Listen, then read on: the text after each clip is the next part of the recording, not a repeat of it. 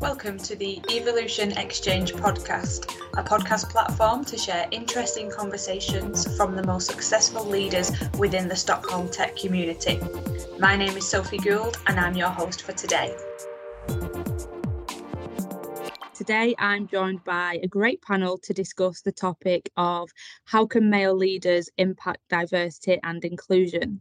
Now, this is a topic that always gains a lot of interest when we discuss diversity. It's really important to think about different points of view and different people within diversity and inclusion. So for me, I'm really excited about this talk and the great people I've got with me. So we'll start with some introductions. I'm going to go around and ask who you are, what you do, and what you would say your passion is. So Andreas, we'll start with you. Yes. So my name is Andreas Persson, and I'm a tech recruiter and drive a lot of projects within diversity and inclusion. I run my own company and a co-founder of Tagro, and as well I am working a lot with Bonnier News, which is the leading media company in the Nordic region. And then I'm, by the side of that, I'm a jazz musician. So I spend a lot of time playing music. Nice, I love that. It's definitely a different passion, but I imagine a fun one as well. Indeed. And Tracy, will come over to you next. Yes, hello, Tracy. I'm a senior technical product manager working within security at Cree Libby. Let's see, I love listening to jazz music. But yeah, I would say right now my passion and hobby is around sociology and forensic psychology and behavioral analysis. Something I've always loved, and I've been picking up reading a lot of books about that. So it's kind of my obsession currently when I'm not working. Nice, I love that. That sounds like such an interesting one. I imagine it's a deep one to get into. Yes. Perfect. And Lena, will come to you. Yeah, hi. So my name is Lena. I am engineering manager at Mentimeter. Apart from like why I'm here is of course as a long-term woman in technical leadership positions, I have to care about diversity. But apart from that, I wind down with video games and cross-stitching.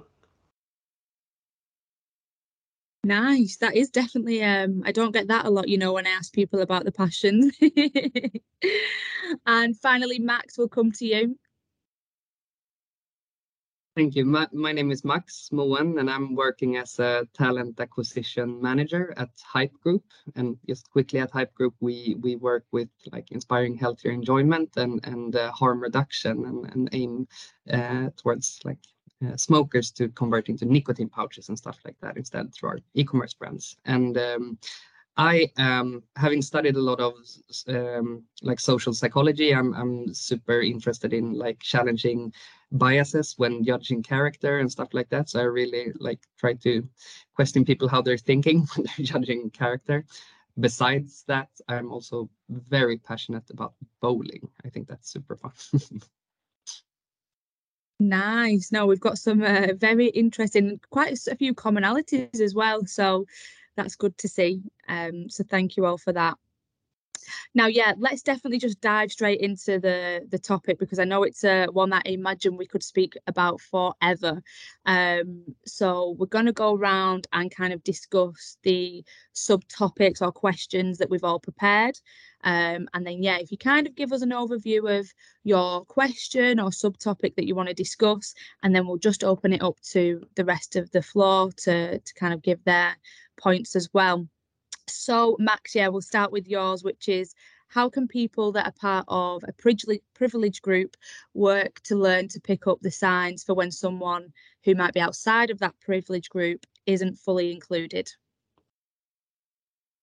Yes, perfect. And my thinking here, it's a long and messy question that I posed, but my main thinking here was that I think that a big reason to why people that are part of privileged groups aren't actively working to integrate people into the groups is because they're somewhat blind to the signals, that they haven't learned to pick up on the signals that are out there. And I just wanted to ask the question straight out there, like what are these people missing, and how can you learn to pick up on those signals? I definitely don't have the answer myself. I really want to invite here to a discussion on this subject, so to speak, and how you can work actively with that, and how to train people in this, because, well, it's something that is super important. I think training is really hard in this respect. I think some of them has to do with active listening and really your powers of like observation. But I think like one area that may be a little bit easier to pay attention to is like, it's the only one in the room that represents something. And that can be a very, I guess, quick identification for that, for you to maybe peek up and start paying attention, to understand like, are they participating? Are they contributing? Are people interrupting them? Are they being dismissed?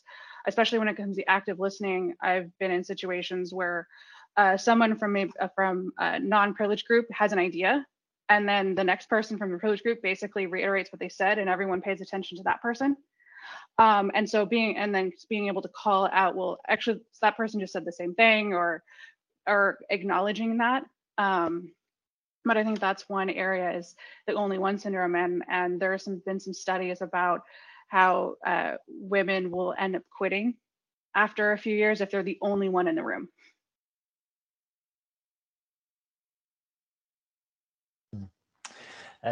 Yeah, very, very interesting. And I was thinking of another aspect that I think also is that, like, it's about feeling. Like if you're like the privileged group, it's hard for you to like feel how it is to be a minority. And if you can't feel it, if you don't feel it yourself, it's also, I believe, like less likely that you engage. If you feel it yourself, then you will, like, that will urge you to engage. So, and as well as, like, if you then identify yourself with other peers, and your peers, they don't feel it, like this being a minority, you don't feel it, then none of you engage, and that will also like be less likely that you engage as a group to include the minority. So those are some aspects that I'm thinking as well. Yeah, and I mean, I agree with what you said. If I add something, I mean, the first step is just being aware of the fact that you have privileges and accepting that, which a lot of people don't do because it's uncomfortable. We want to believe that we are like the good people, so we can't do bad things. And just accepting that we have them and try to identify which ones we have, because I mean, we all do. I had a very strong epiphany moment once where I got really upset about the discussion about I think it was heterosexual marriages, and I was really upset with the discussion, and I felt, but we are good people. And for some reason I just paused and thought, this must be how it feels like when I discuss my angry feminist rants and you're a white man. So since then, that was kind of a wake-up call for me. But I think, like, it's hard work. You need to start actively looking for signs and asking people in kind of comfortable situations, and not perhaps in a big room, and train yourself. I think that's the only way to go forward. I agree, and it's interesting that we come back to this with training, because it's like I agree that it's super hard to train, but I just recently heard about a company that did a training like this, which I thought, like, wow, this was cool and must have been eye-opening for some people, because what they did was that they had like they were supposed to act. They were supposed to act that they were another person. So you got some demographics, like you are, for example, 40-year-old male living with your boyfriend and your dog, for example, or you got like just some backgrounds, and then you were supposed to talk to each other and so on. And then everyone stood up on a line, and then they told some like they said some things basically like, I feel that I would be 100% accepted member of the management team in this company, for example. And then they just came with different like hypotheses like that. And then if you agree that I'm fully comfortable in this situation based on the character that I am, then I take a step forward. So then you could see, like after a while, that some people had come much further than some other people just based on the characteristics and backgrounds that they were given. And that was, I know, like from people that was part of that was really eye-opening, that like, wow, okay, we are really not given the same chances, or at least we're not comfortable in all situations in the same way. And I think that was actually kind of a cool practice to really like just open up, because you can see and touch how some people has come further than others. So I'm thinking of trying to steal that and do something out of that. I really like that one. Yeah, I spoke with one leader recently, and it seemed such like common sense, but like it occurred to him that really his experience is not everyone's experience. His path is not everyone's path. And sometimes you need to be reminded of that fact, because it's very easy to be like, well, this happened for me, so it should be easy for you, without considering what's happened. And I think this plays more with junior colleagues to senior, but like a form of reverse mentoring. And so I guess the more the traditional is a junior colleague will mentor someone more senior or someone in the leadership group. And there could be something here around that as well. Because there's training, there's everything, but I think there's also the reinforcement, and there are things you don't always pick up on. So I think that could be an interesting ways to do it.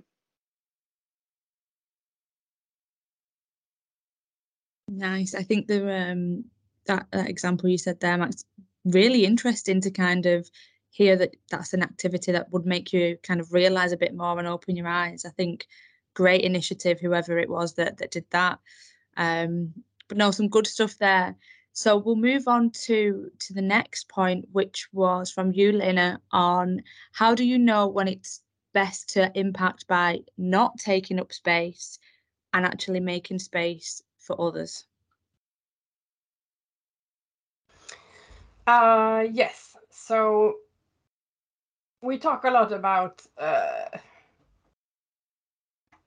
how can, like the norm group, how can we work with diversity? And if I look at the different initiatives I've been at different companies, it's always the same type of people in the room all the time. And we talk a lot about how can we do more, but I want to hear your takes on when is it actually not the right thing for the majority group or white males to kind of take up space in this area, and what can we do instead?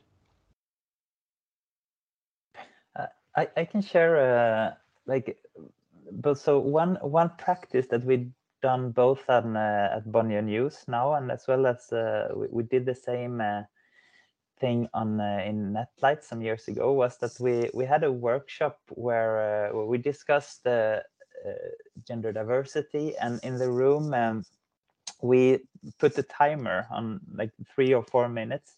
So where we walked around the room, I think we were like 5 or 7 people in each group in this practice. So every person had 3 minutes to reflect on like how do I relate to this topic? Why am I here today to discuss diversity, or gender diversity? And so that really everyone could speak out, and no one could interrupt during those 3 minutes. And that made, I mean, some are extremely extrovert and always talk, and some others are like never speak out. So I think that was very powerful. And yeah, people were tempted to interrupt and step in, but they couldn't, because everyone was told to be quiet. So I think that was a very nice, concrete thing.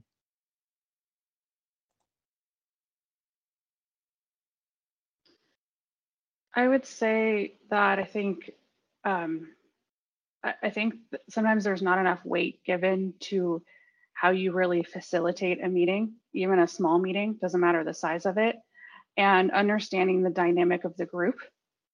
And how do you, if you have some talker, some quiet, maybe you have people, you tweak the exercises to get the most out of the people that are there. And even defaulting to, if you're not sure of the dynamic of the group, assume that there are going to be people who are talking more and others aren't. So how would you facilitate the whole session? How do you get the best ideas? How do you engage? Giving people time to write down, put up, discuss a number of things. There may be people who are just shyer and more introvert. So thinking through all the different techniques, and even be willing to pivot how the conversation is going mid-meeting, where I've been in some rooms where it got heated and people were interrupting.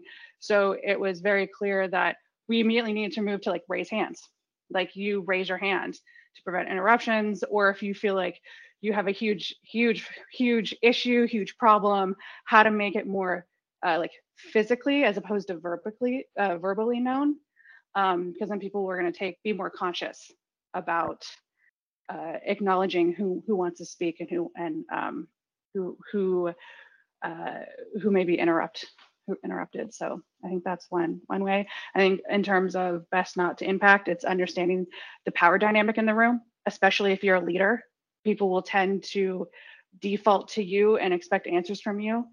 So maybe taking some pages of lead from the back of the room and dropping the question and kind of removing yourself from the circle in a way to allow the group to interact. But it can be very easy to just default to whoever's the leader.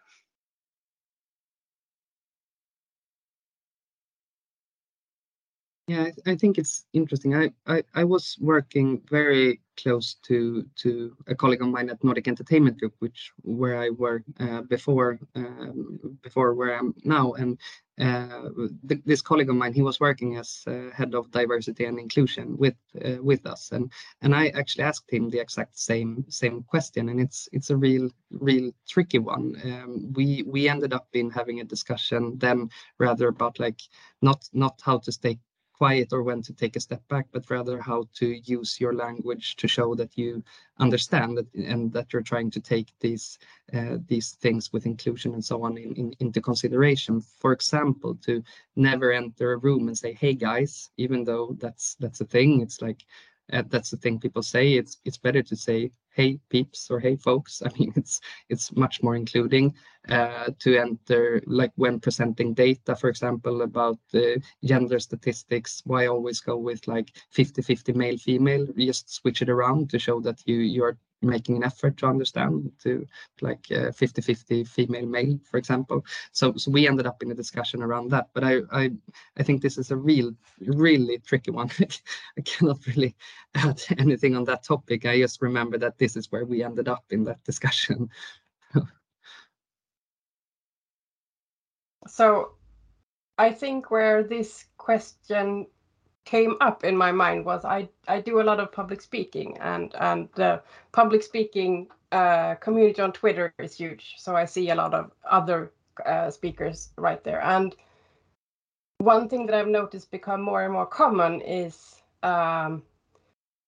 big names, men who actively step out of conferences they are invited to, and instead send a bunch of names for either black men or women or other types of minority groups, and say, I think you should invite these people instead, because now we are a very similar group and I don't want to be part of that. So that would be my add to the discussion here.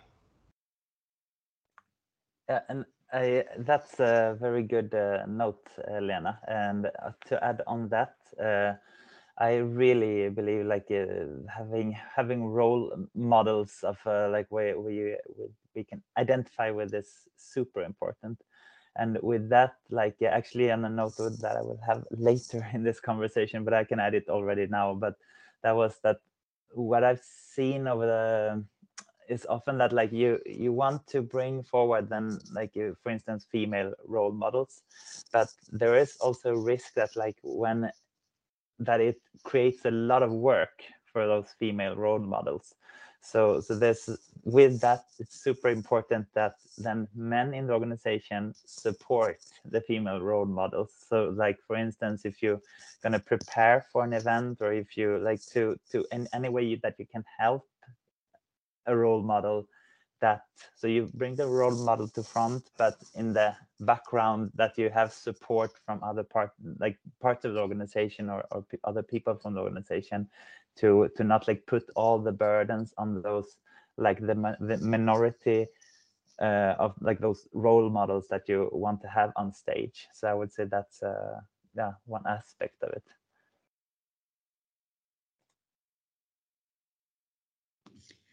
Perfect. I think there's, do you know what, just listening there, there's so many ideas kind of bouncing around.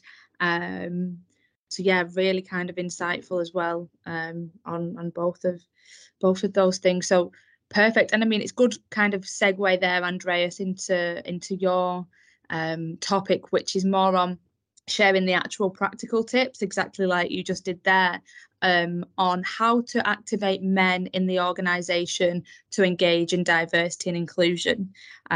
So I know this is something quite big in your role, so tell us more. Yes. So this way we have done in different through different initiatives. Now recently in Bonnier News, we had a one big event where we invited actually like all the men in the organization to a workshop like where we emphasize that we want participation from all men in the organization.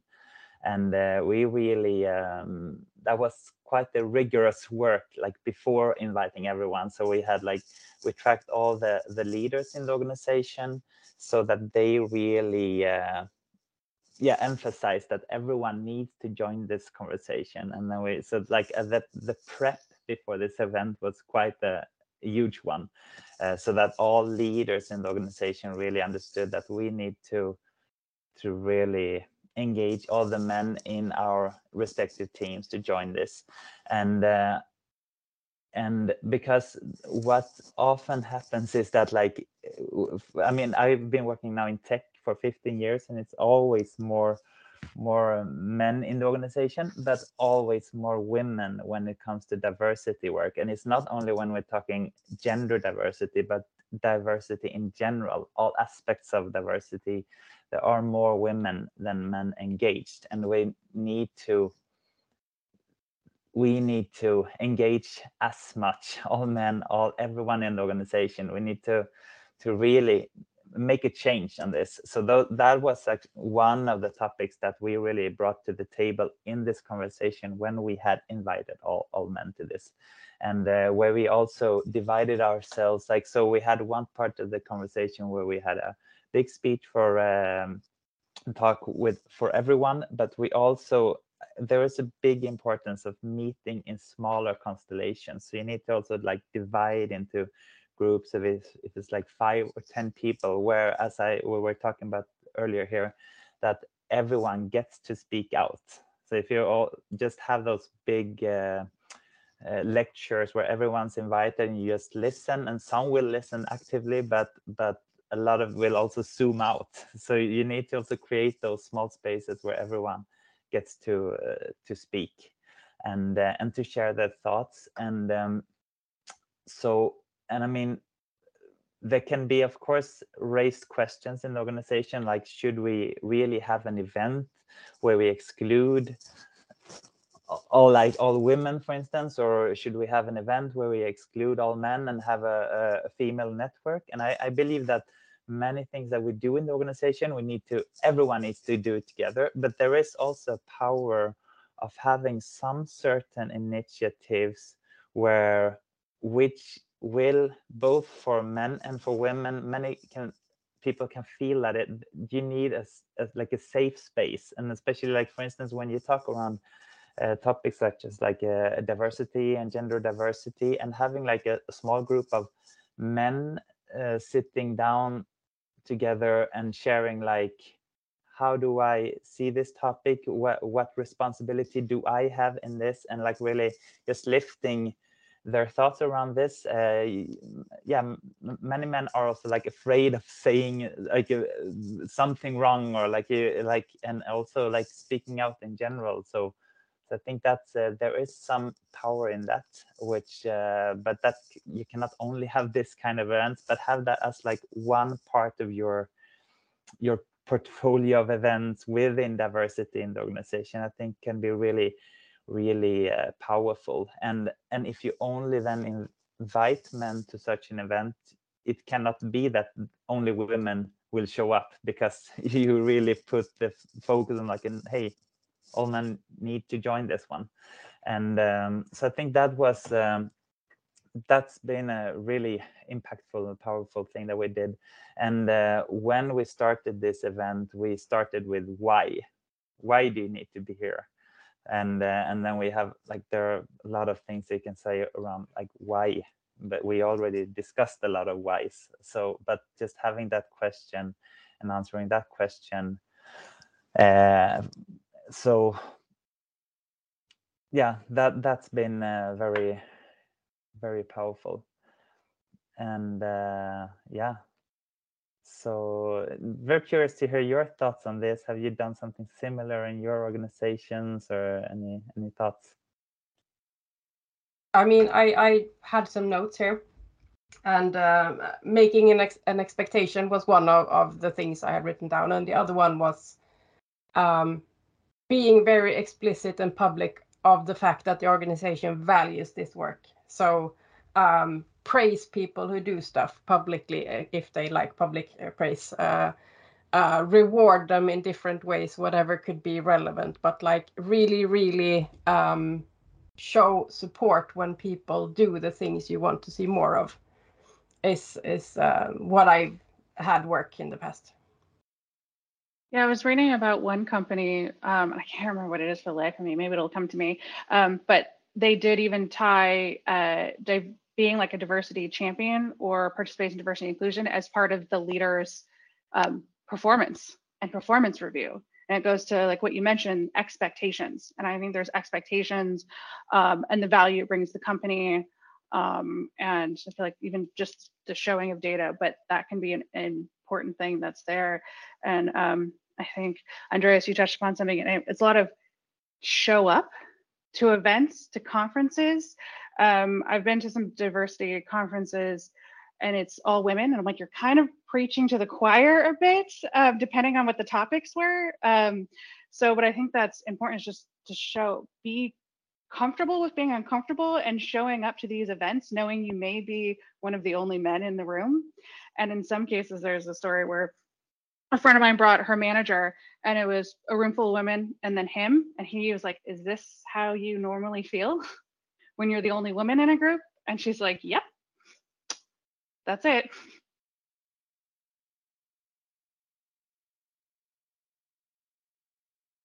I circle back all the time to this colleague of mine that I think really highly of.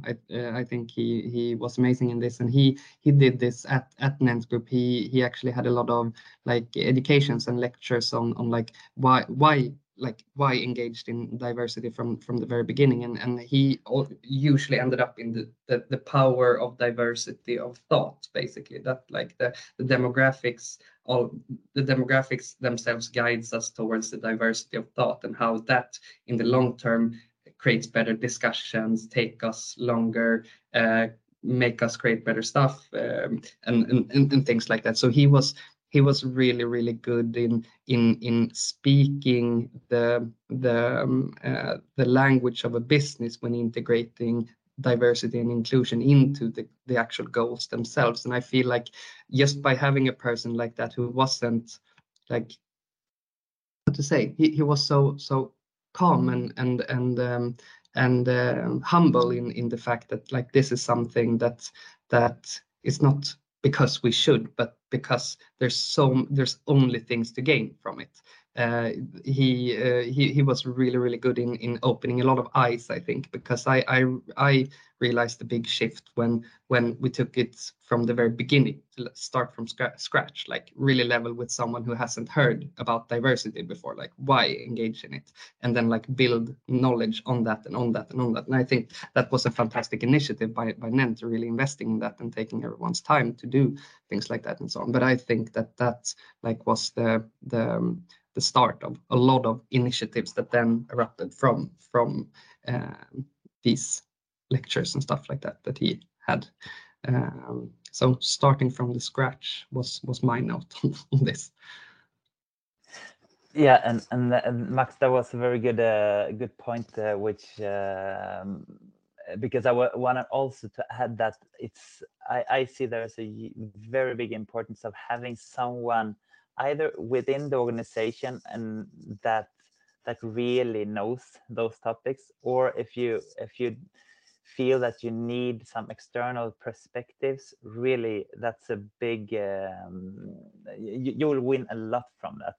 So like yeah, this seems to be a great person that you've been working with around this, Max. And for us, we felt like both at the Bonnier News and at Netlight, where we also work with a very similar kind of concept, we felt that we have a lot of understanding and knowledge around this, but we still feel that there is a big value of investing in an external partner in this. So I would say that's definitely so worth the investment, the money to guide the workshop, to have a lecture with someone who's really an expert in the topic. And in Stockholm, both at Netlight and at Bonnier News, and we have engaged the organization MEN, which they're focusing on this, on really engaging men into the conversation around diversity. So yeah.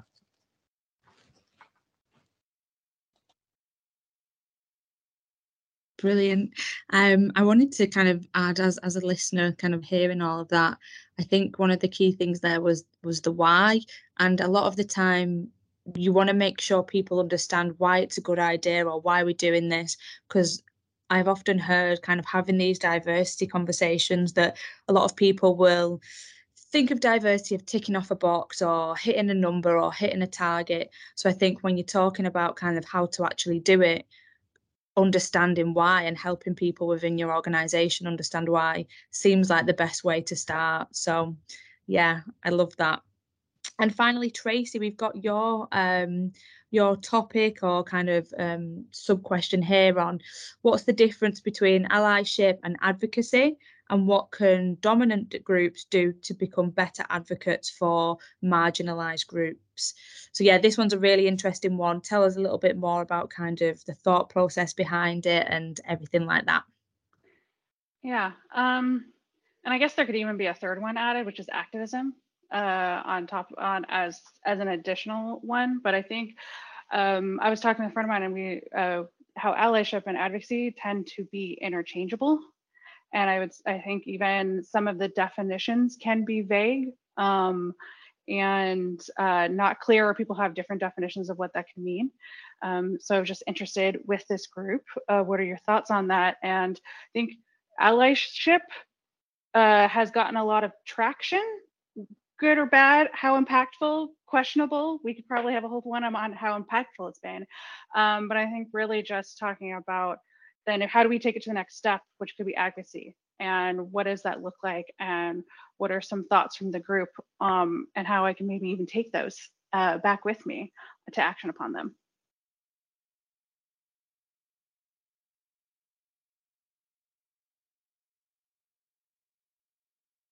Okay, so it was a moment of silence, so I'm stepping in here because I think it ties in nicely to my question and my story about the public speakers who's take a step back. I have not read all the definitions, but to me, allyship is more, or can be more, like silent support, while if you're an advocate, you need to actively, openly, loudly sponsor someone. So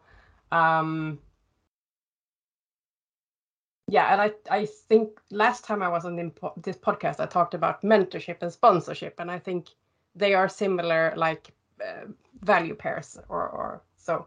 So advocacy would be actually identifying when you can help someone, say their name, give them opportunities, bring them into the room if they are not invited.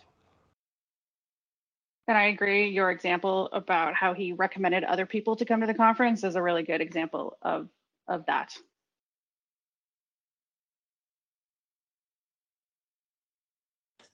Yeah, and I mean, yeah, interesting topic, and I had to think some seconds around this one, the definition.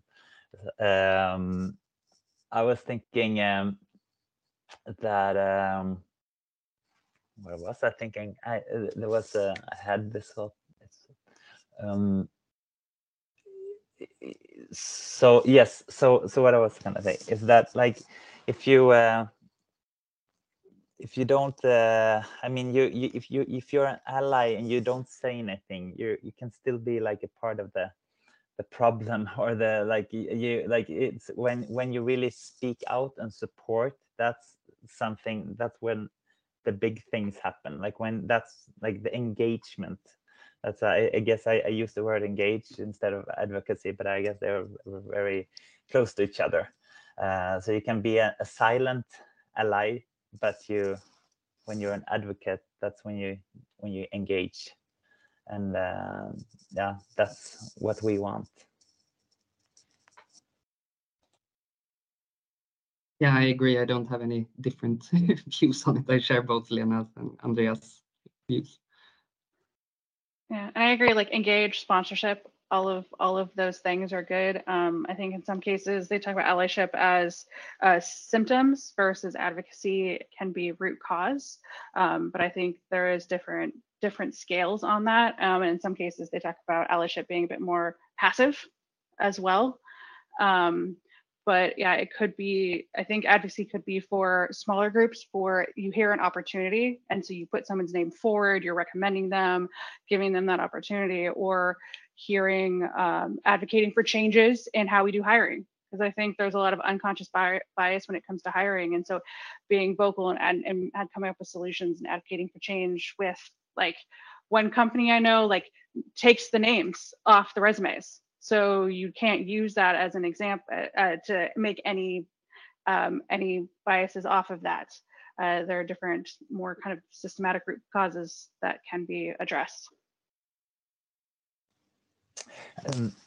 I was actually thinking of one other aspect of engaging and being an advocate. It's also like that.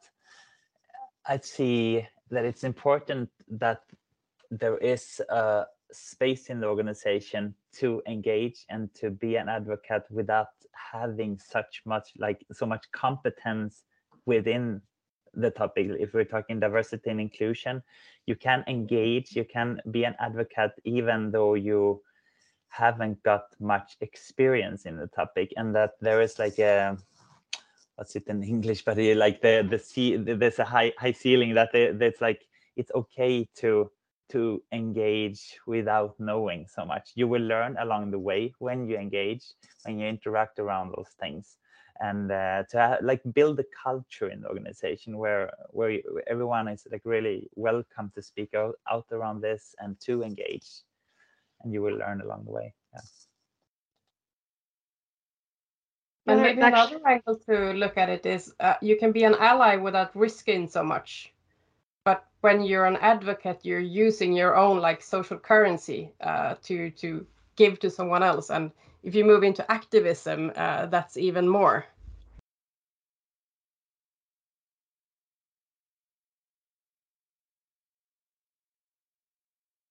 Yeah, I think you guys definitely, you all, sorry, not to say you guys, we talked about that, didn't we? It's just such a common thing to do. But yeah, there was some really, I liked that the definitions, and it's kind of hard to get your head around exactly the difference between allyship, advocacy, kind of what the risks are, how you do that. And and what actually is the difference. So I think that's definitely really thought-provoking there, Tracy. So thank you for bringing it up. It's definitely something we can all take on with us. But yeah, any final comments or questions? Because I know we kind of covered everyone's, but does anyone have any final points to add about anything really?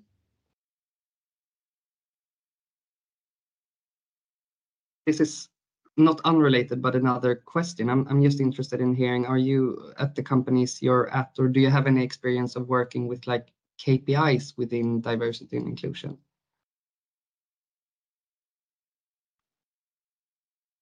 I have around hiring.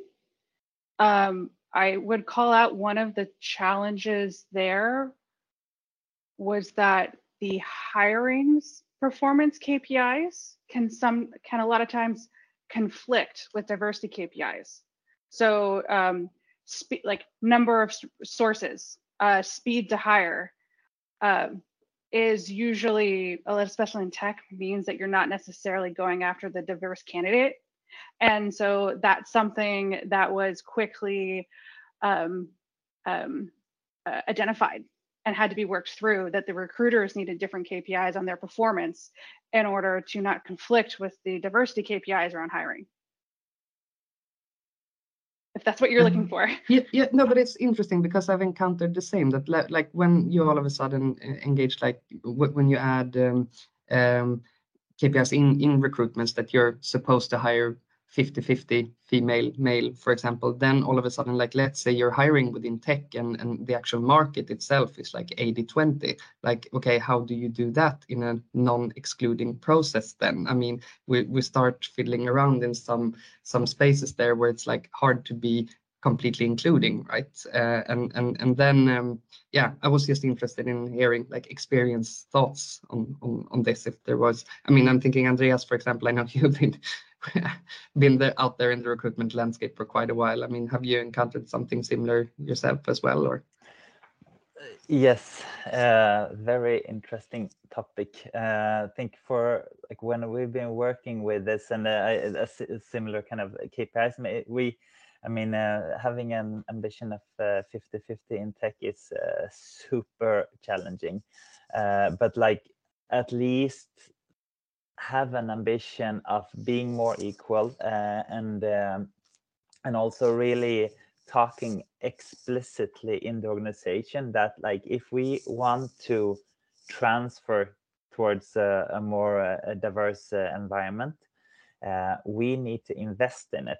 Like so if you just like put that KPI without talking about like we need to invest time and money into this, then it won't take you any further. It will just take it to in my experience, it will just like take it to a direction where like there will be a disappointment in the organization that like, hey, why are we like recruiting less people? But yeah, we're recruiting a bit better when it comes to diversity, but we're still like we're recruiting less people. So you need to like always talk around that it will maybe impact the pace of how many people you hire, but like you need to think really long term around this, and you cannot do it without investing in it.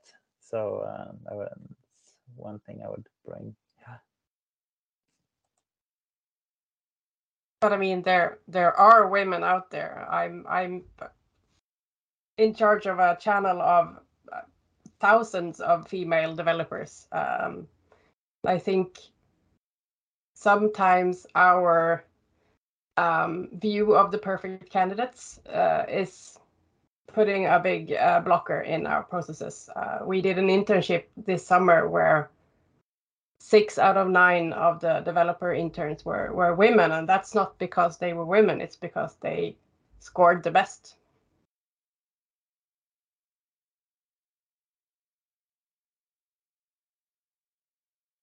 I like that. I think a topic that kind of comes to mind when we're thinking about this is kind of skills versus diversity. Kind of, I imagine that you all know, and especially kind of Lena and Tracy, being in a position where you're the engineering manager or the hiring manager, do you hold out for kind of skills and prioritize that, or do you want to bring diversity of thought and diversity within a different profile?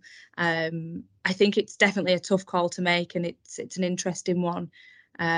So yeah, I don't think we're going to ever have the answers like you said at the beginning of this, Max. There's no kind of a fix for some of these problems within diversity. But I also think it's nice to have these conversations and kind of bring them up and share ideas and share opinions as well.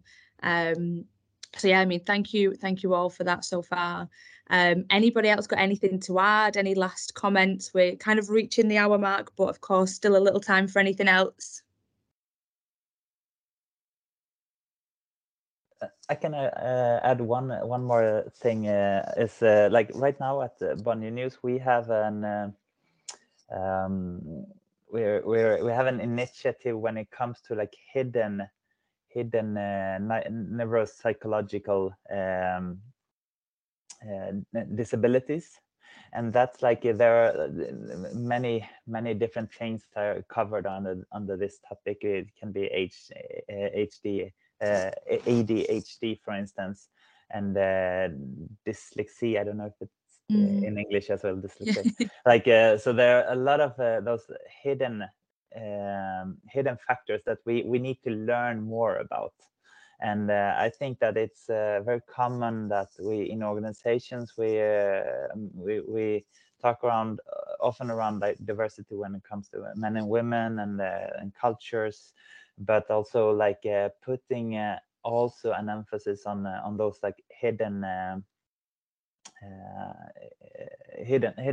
like things that I think are very valuable for us. And there's quite a large portion of the population that has some kind of like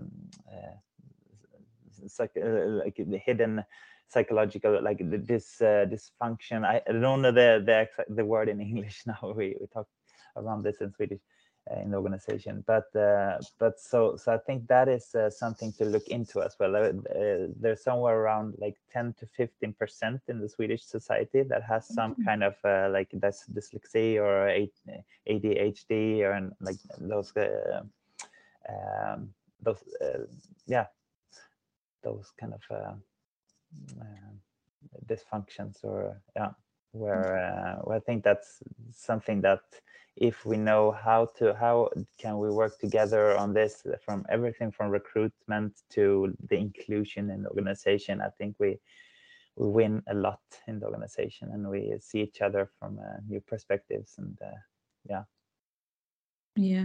like that, Andres. I think it's quite an interesting one because like you say, they're hidden, and it's how do you kind of identify them? How do you know? Because it's not an obvious kind of trait. So yeah, I think that's definitely an area that a lot of people could explore as well. I like that, and you know, I've never thought about it. I've genuinely never thought about things like that. But no, it sounds interesting. And that's a perfect topic where you actually bring in an external expert, I would say.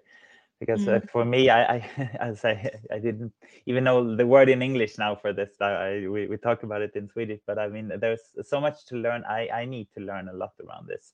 We all do, and I think we're looking forward to this. So we're gonna have one big lecture in the whole organization, and then we're also gonna combine that with a workshop for all managers in the organization to dive into the topic and to understand like how can I support the team, and if we have a team member who needs a specific support, how can I work with this?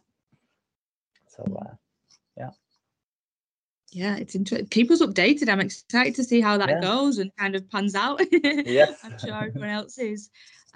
Perfect. But yeah, thank you all again. We'll kind of wrap it up there because we're approaching time, but just wanted to say thank you massively to Lena, Max, Andreas and Tracy. I think we've definitely got some good insights into this topic, and obviously thank you to everyone else who's also listening.